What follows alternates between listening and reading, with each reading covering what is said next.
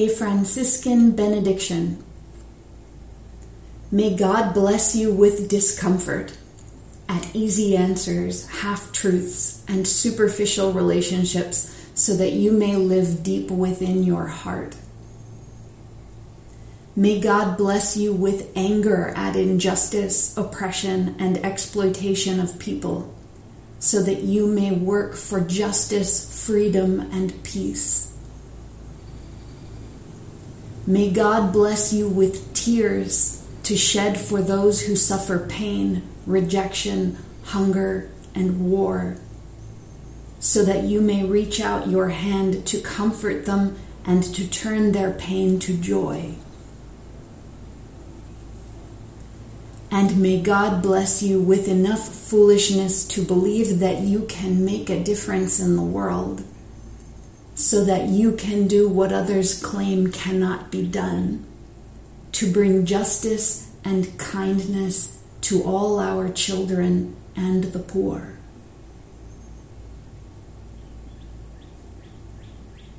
Amen.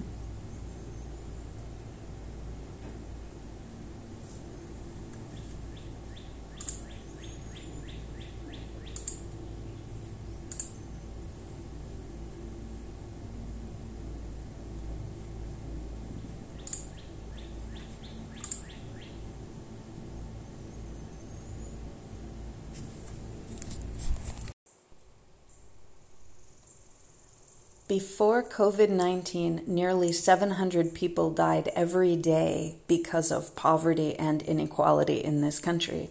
The front lines of this pandemic will be the poor and dispossessed, those who do not have access to healthcare, housing, water, decent wages, stable work or childcare, and those who are continuing to work in this crisis, meeting our healthcare and other needs. Excerpt from Poverty Amidst Pandemic, A Moral Response to COVID-19. The link from moveon.org can be found in our broadcast document at the top of intuitive.pub/text.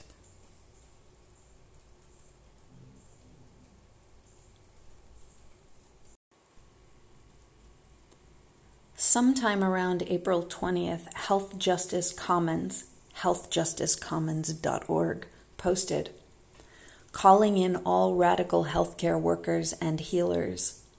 Are you working at the front lines of the COVID-19 pandemic, providing life-sustaining healthcare and healing to our communities?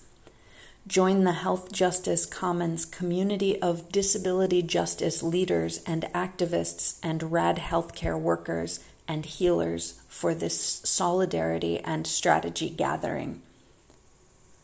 This gathering is free. If you want to support our life-changing work, you can donate here. There's a link, flipcause.com.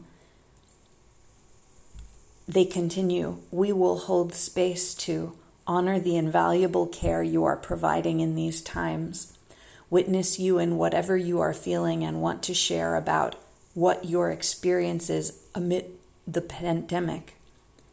Come together to strategize and co-create alternatives rooted in intersectional health and disability justice to the path being laid out for us by the medical industrial complex, or MIC, and this repressive regime. Since before the pandemic, the Health Justice Commons has been uniting a national network of rad healthcare workers and healers with disability justice communities to transform the medical industrial complex, decolonize healthcare, and co-create alternative systems for healthcare and healing rooted in intersectional social justice with a deep commitment to disability justice. We would love for you to join us in sharing your wisdom, stories, and support for each other during this pivotal moment in health and the world. This 2-hour online gathering will help to inform our ongoing COVID-19 rapid response national organizing efforts, uniting disabled, CRIP, queer, Black, Indigenous, and people of color communities and rad frontline healthcare workers to come together to respond the unprecedented crisis of this pandemic and disrupt and transform the MIC. We'll also announce information about the launch of our National Radical Telehealth Collective and how you can get involved. The gathering will also support us to finalize our curriculum for understanding and transforming the MIC for RAD frontline healthcare workers in pandemic times on April 29th. All Health Justice Commons work centers three main approaches. One, an intersectional social justice lens with a deep grounding and commitment to disability and climate justice. Two, an abolitionist mindset to healthcare and healing. Three, a people's science lens. Access information. This training will be offered via Zoom with live closed captioning. Please complete the enrollment form to receive the Zoom join URL. Facilitation. This training will be co-facilitated by Orame Bagheri, Fabian Fernandez, and Mordecai Cohen Edinger. Image description. An abstract illustration of two multicolored hands slightly cupped and outstretched. They are haloed in a circle of color with prisms of color radiating out from the palms. Text says, COVID-19 Solidarity Gathering for RAD Healers and Frontline Healthcare Workers. A virtual gathering co-facilitated by Orame Bagheri, Fabian Fernandez, and Mordecai Cohen Edinger, April 22nd, 5:30 to 7:30 p.m. Pacific Standard Time. The Health Justice Commons logo is in the bottom corner, a red quarter circle with white neuron dendrites stretching into it like roots. You can find this link and more links if you navigate to intuitive.pub/text and click on the broadcast document at the top of the page.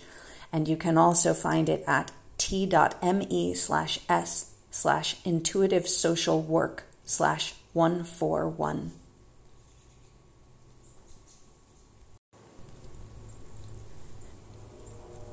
Jill Kesty writes, "Hi, my name is Jill Kesty, and I am the creator and administrator of Coalition to End Forced Psychiatric Drugging on Facebook. You can find this link at facebook.com/SisuCreative23, spelled SISU Creative23. Jill writes, I am now adding a YouTube channel to my page, and this is the first video. It's called Life is Suffering, Part 1, and there's also a Part 2 now that I saw but haven't seen yet. Jill says, thank you for listening. Jill's Patreon can be found at patreon.com/JillKesty, JILLKESTI. The link to her Facebook post you can find, and also the link to the Coalition to End Forced Psychiatric Drugging in the broadcast document for April 20th through 23rd, which is linked at the top of intuitive.pub/text.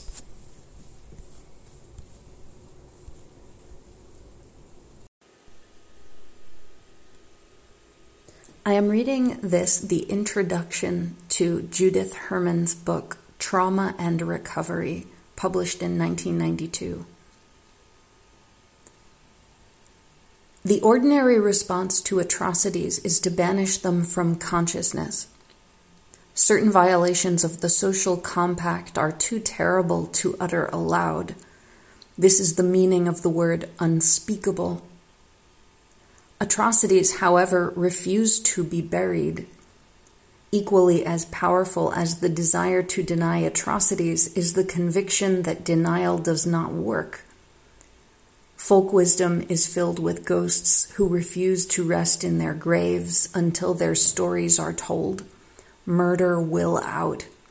Remembering and telling the truth about terrible events are prerequisites both for the restoration of the social order and for the healing of individual victims.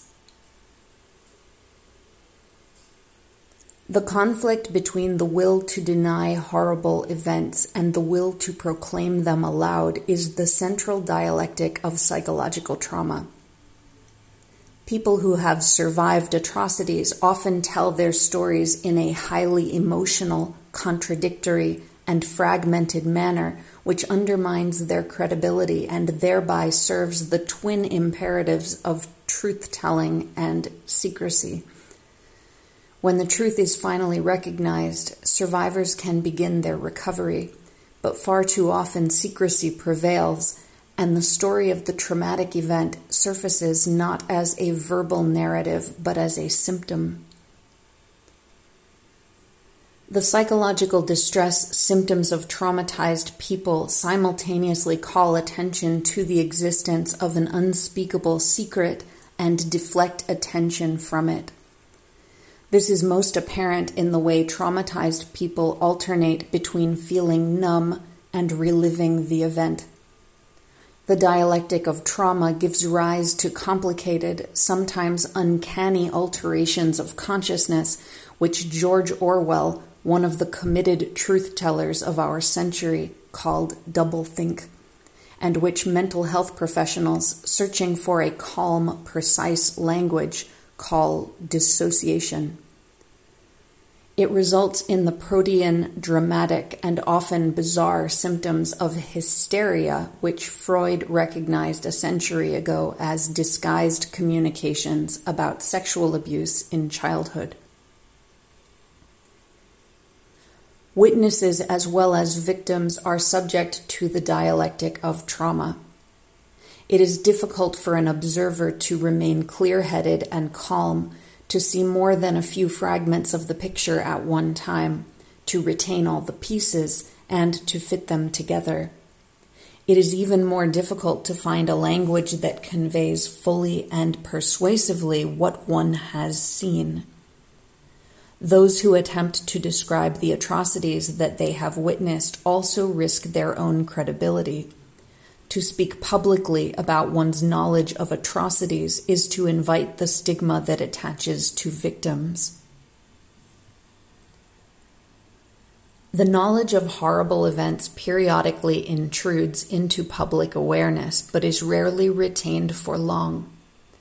Denial, repression, and dissociation operate on a social as well as an individual level. The study of psychological trauma has an underground history. Like traumatized people, we have been cut off from the knowledge of our past. Like traumatized people, we need to understand the past in order to reclaim the present and the future. Therefore, an understanding of psychological trauma begins with rediscovering history.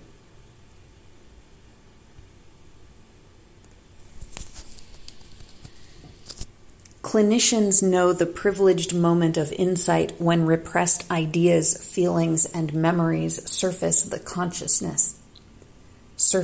into consciousness. These moments occur in the history of societies as well as in the history of individuals. In the 1970s, the speak-outs of the women's liberation movement brought to public awareness the widespread crimes of violence against women. Victims who had been silenced began to reveal their secrets. As a psychiatric resident, I heard numerous stories of sexual and domestic violence from my patients.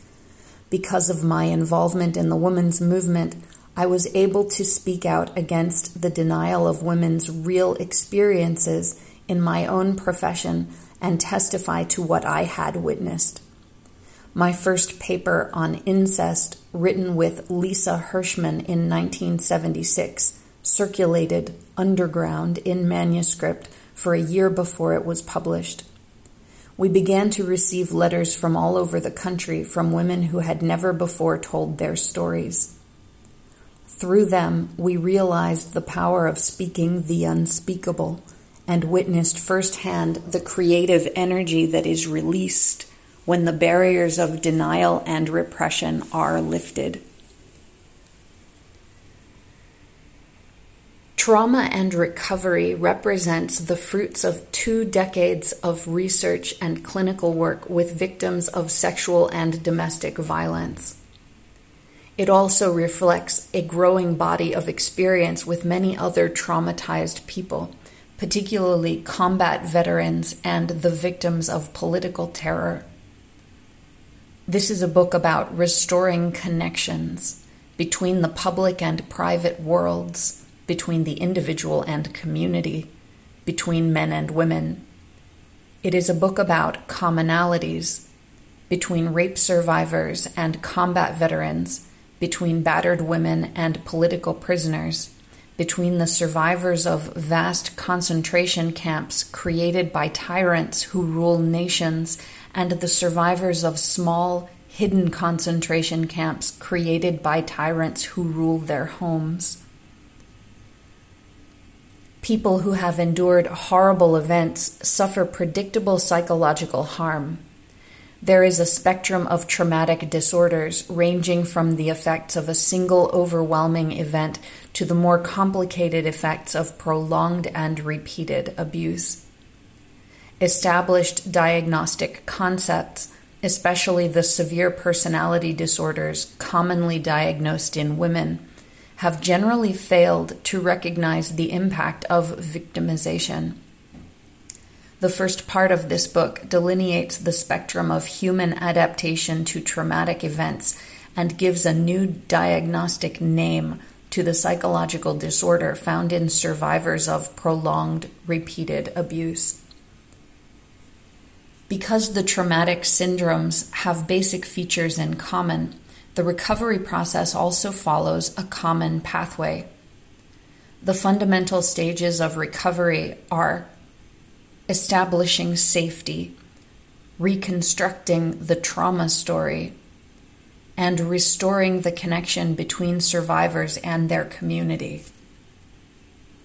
The second part of the book develops an overview of the healing process and offers a new conceptual framework for psychotherapy with traumatized people. Both the characteristics of the traumatic disorders and the principles of treatment are illustrated with the testimony of survivors and with case examples drawn from a diverse literature. The research sources for this book include my own earlier studies of incest survivors and my more recent study of the role of childhood trauma in the condition known as borderline personality disorder. The clinical sources of this book are my 20 years of practice at a feminist mental health clinic and 10 years as a teacher and supervisor in a university teaching hospital.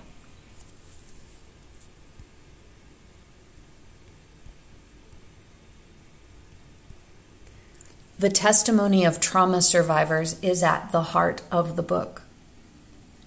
To preserve confidentiality, I have identified all of my informants by pseudonyms, with 2 exceptions. First, I have identified therapists and clinicians who were interviewed about their work. And second, I have identified survivors who have already made themselves known publicly. The case vignettes that appear here are fictitious. Each one is a composite based on the experiences of many different patients, not of an individual.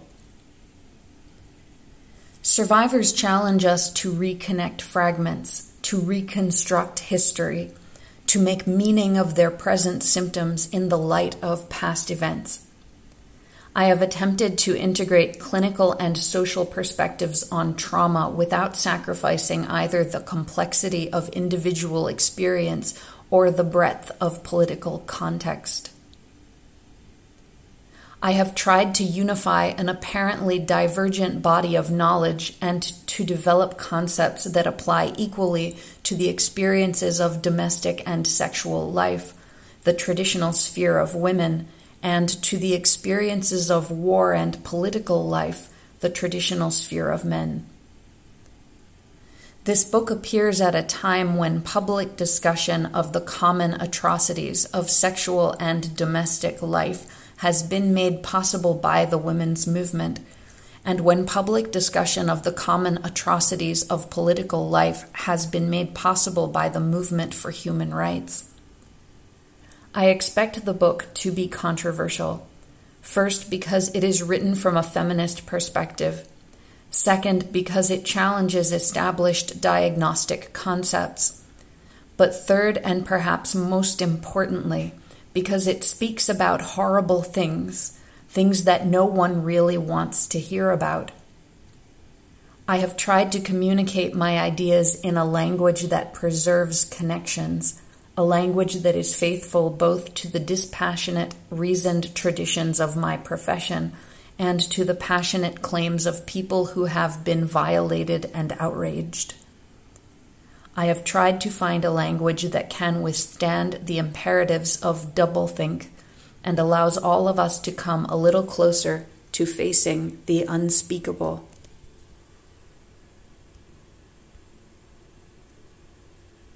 This is the introduction to Judith Herman's book, Trauma and Recovery, published in 1992.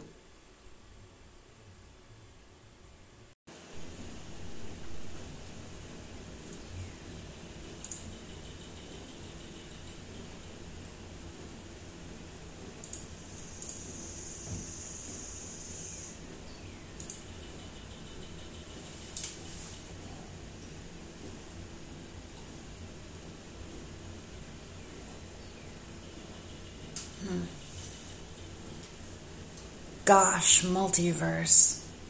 What have we been up to these last 3 days? On April 20th, I spent easily 3 hours in meditation and embodied mindfulness. Deva Premal and Miten have been broadcasting each day to extend their Sangha to those in need across the world, at least those who can reach them. As dangerously sick as I have been the last few days because of challenges getting safe food, we have been surrounded by glorious and particular blessings too. We've started delving into more Team Human episodes, excited to express our appreciation and the way we have long benefited from content created by Douglas Rushkoff and those who resonate with his work. Surprising, nourishing connections are being made across the network. People in our communities are still suffering terribly. Many of them suffering much more terribly than they were before COVID-19. And there is an emergence of resources, acknowledgement, and caring now that is not only a great relief, it is utterly unprecedented in our memories. There is also a sense coming into clarity for more of the world, recognizing that it is a profound strength to have survived, to be surviving the very worst of invisible circumstances. More people find out every day what this means, seem to work together more effectively, seem to offer one another more kindness and safety, seem to choose the value of collaborating creatively together in caring community. My heart seems to expand and become everything, and we are not disconnected as we seemed to be previously. We are all part of the same great living being. Together, can we surf this thing?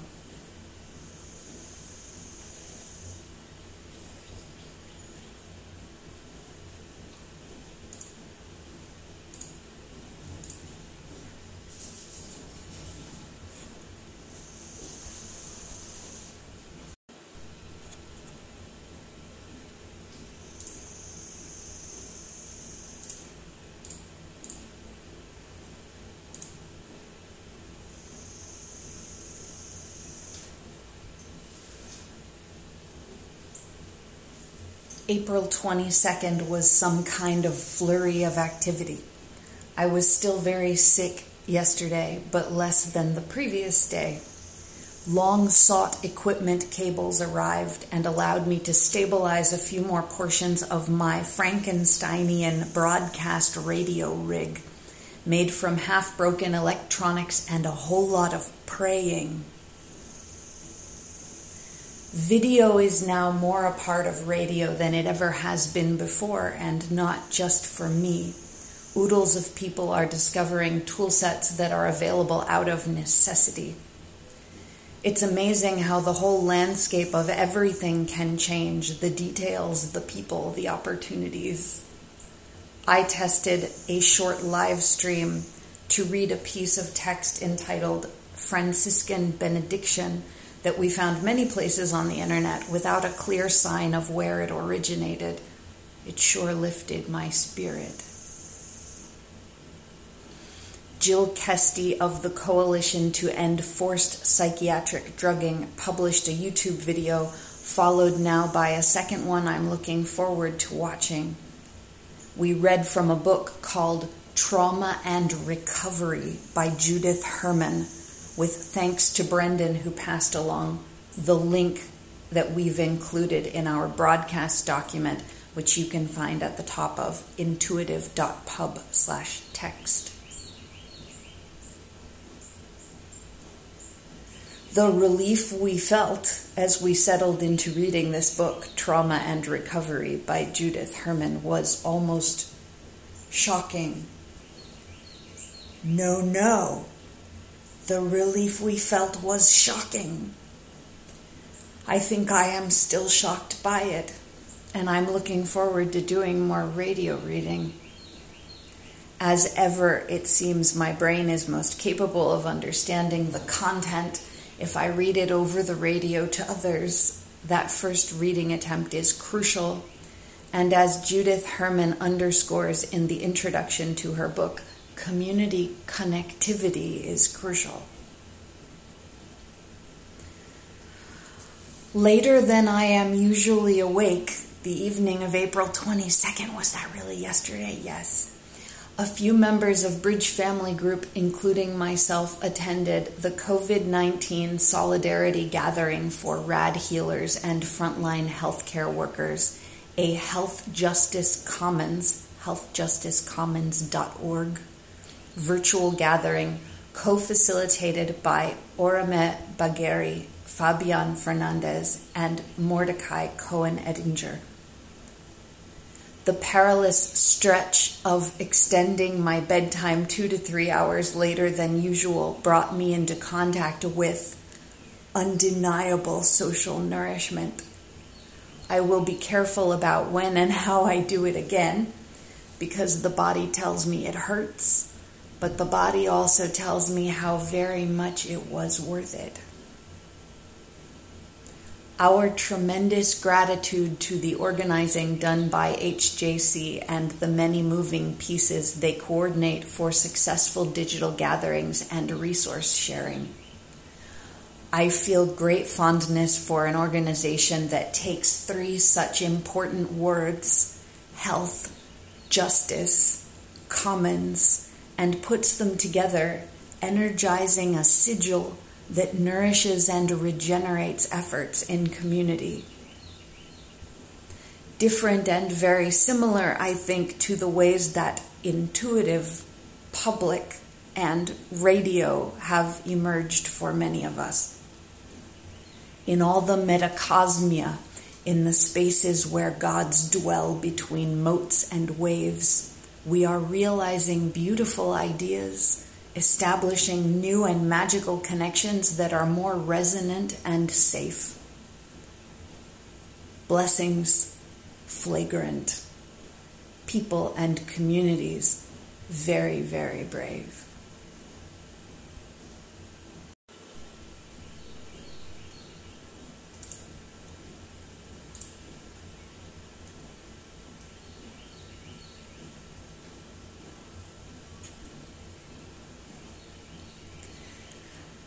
It's April 23rd, 2020. There's no telling what may happen today. But there's a very good chance we will be broadcasting sound vibrations and radio sunlight, healing rays. It was almost impossible to do before, but more and more we are finding it. Prayers, intentions, courage in the heart, determination of mind, discernment for details, deep respect for what challenges us, and the neurologically reparative value of play does truly seem to show us ways. Gives us the resilience to get up and try again.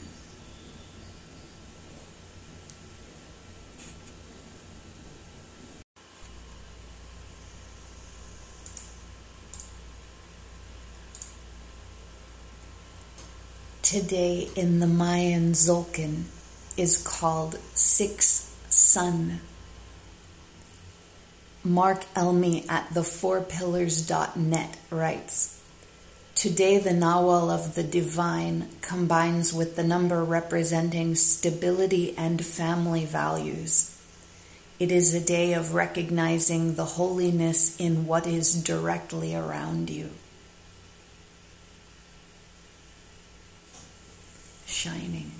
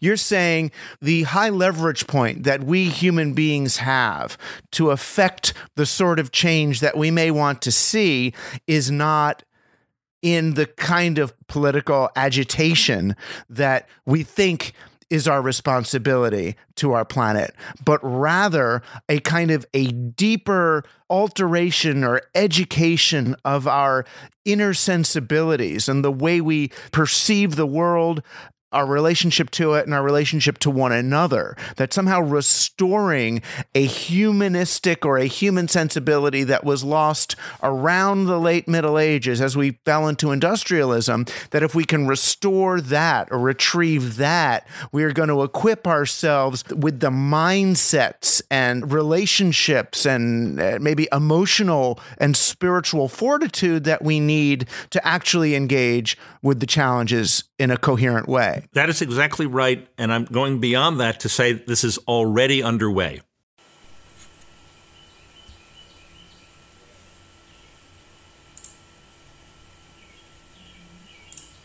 There are a whole bunch of links here, and I hope that you will visit them.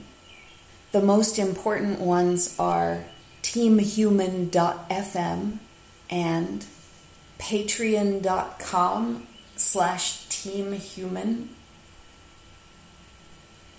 Digitallife.center is Mark Stallman's site. And you can find more of our links by browsing to the live broadcast document at the top of intuitive.pub/text.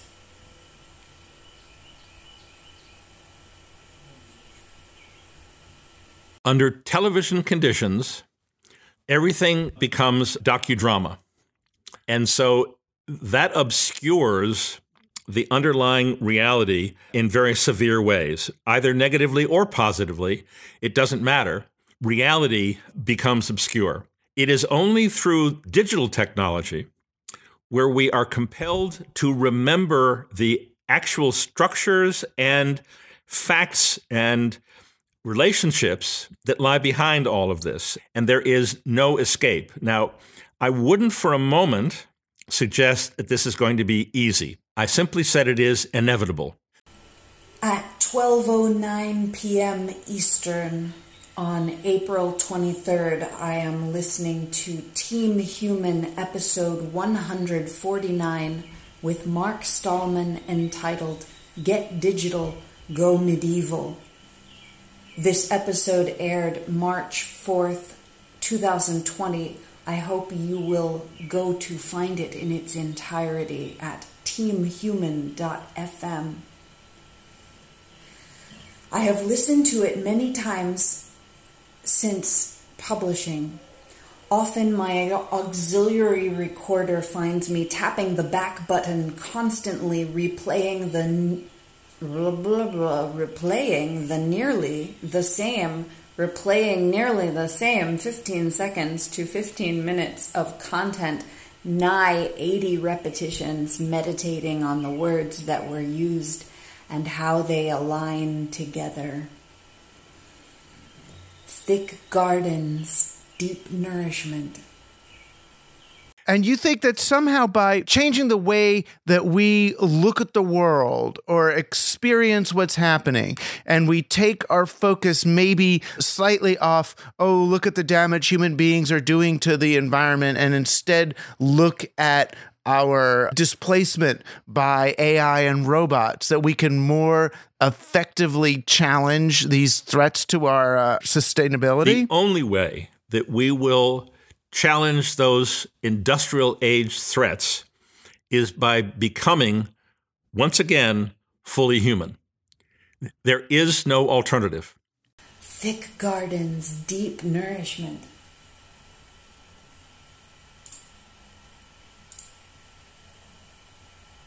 Right now I'm repeating a section at 48 minutes and 48 seconds in. That's what I hope I just played for you. 15 minutes from the end, where the dangers of becoming robots loom more pressing than the hollow media spectacle of climate crisis, and I am startled into speaking. It is not only the robotization of processes and by strict social media dictate the robotization of people to suit technical systems. It is also plainly in every instance where a human being cannot deviate from a painful script.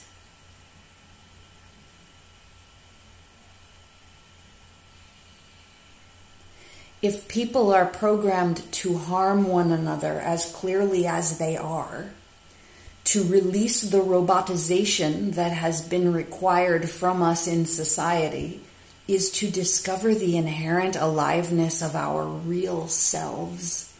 This is like Mark Stallman says, the humans are of the humus.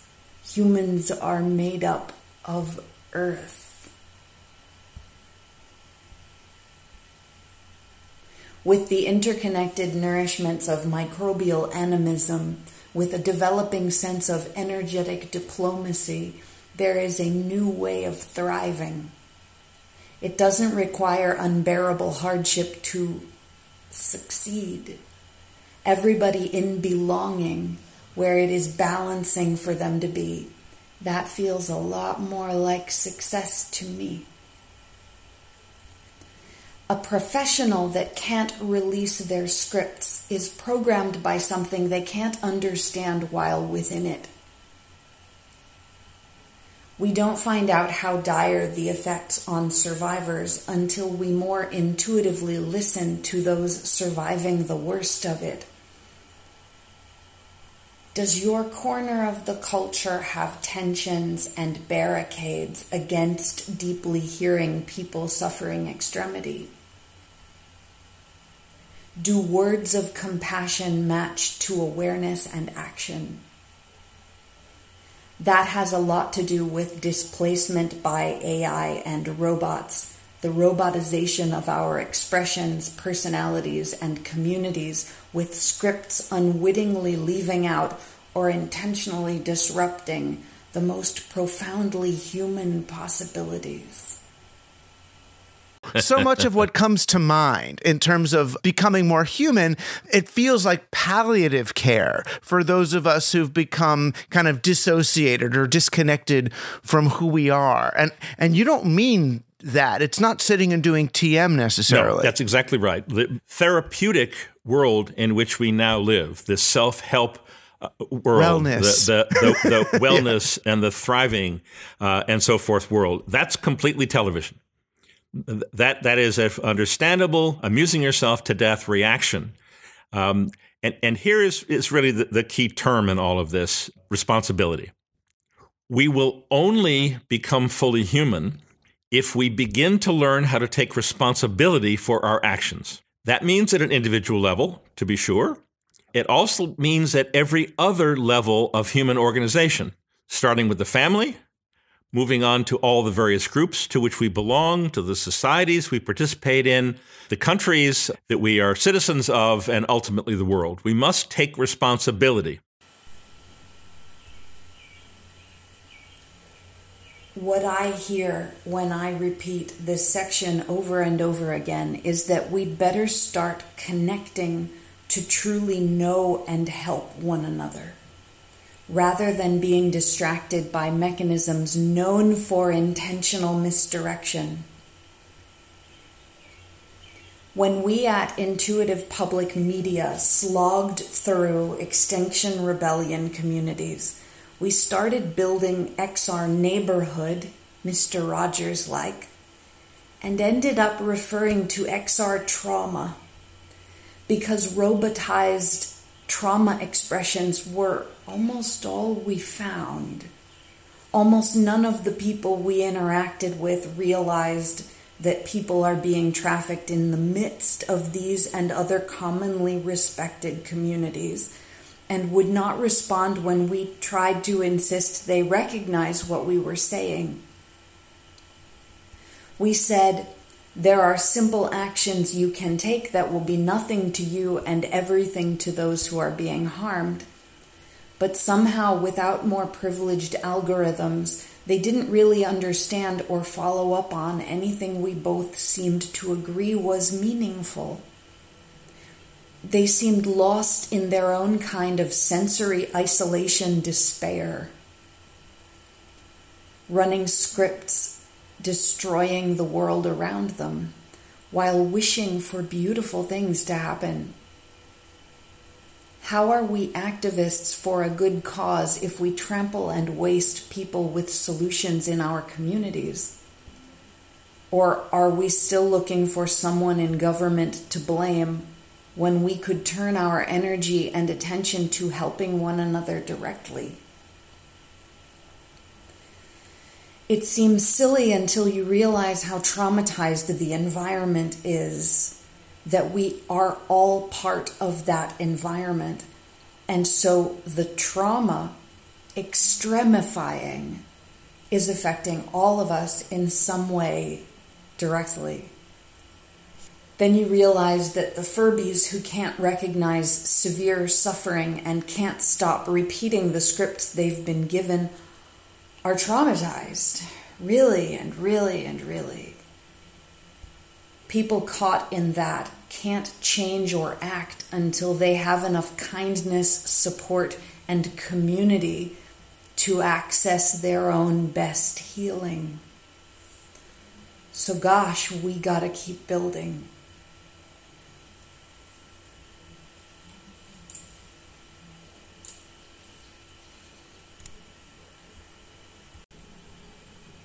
Mark Stallman used the word apocalypsis.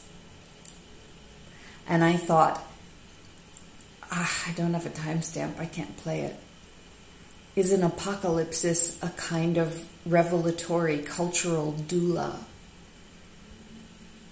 An emergent prophetess? Seems relevant. Relevant.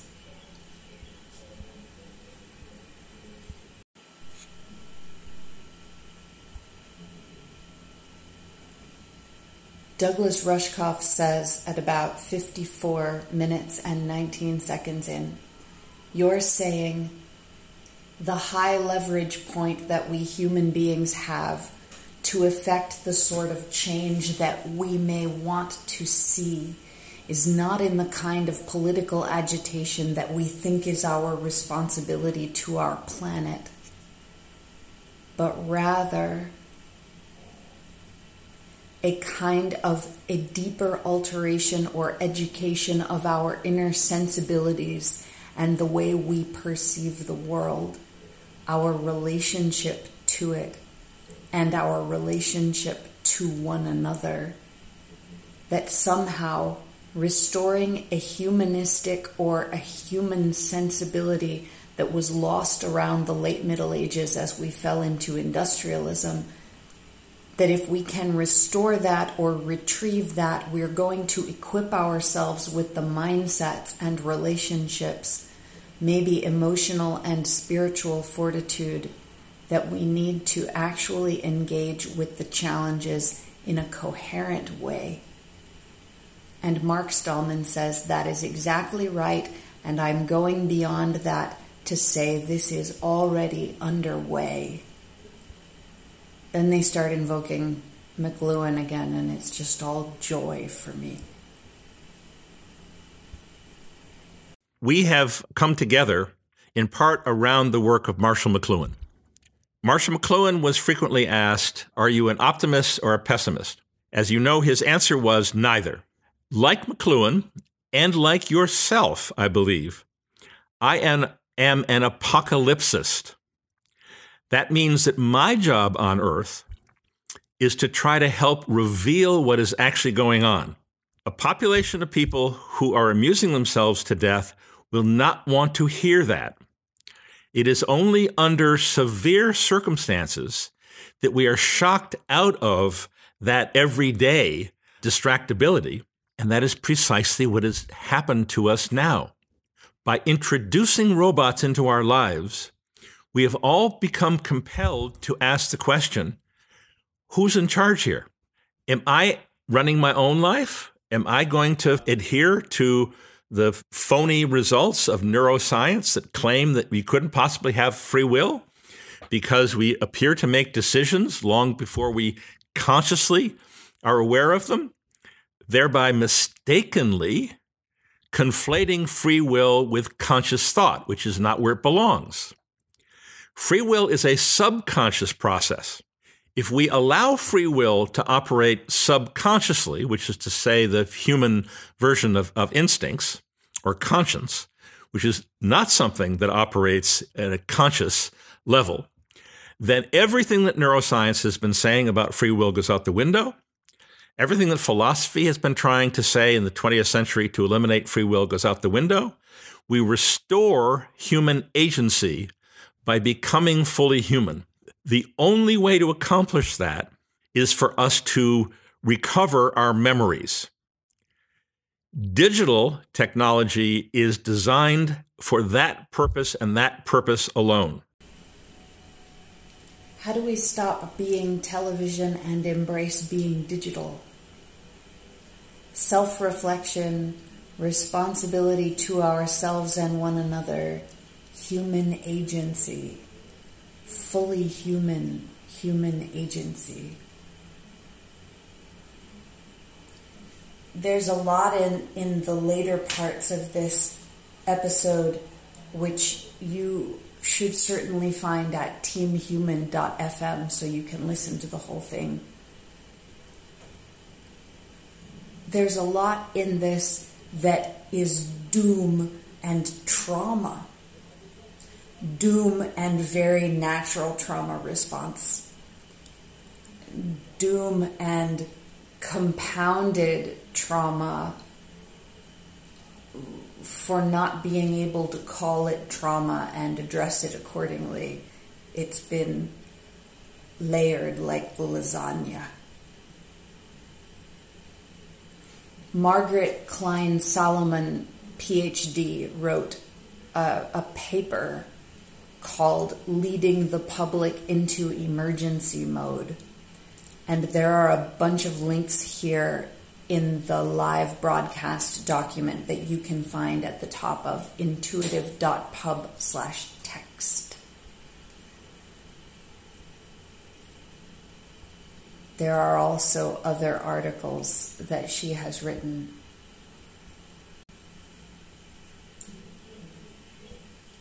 We the Unhoused has released episode 19, In COVID Limbo, and you can find that with our links at intuitive.pub/text. Please support Theo Henderson by navigating to patreon.com/WeTheUnhoused.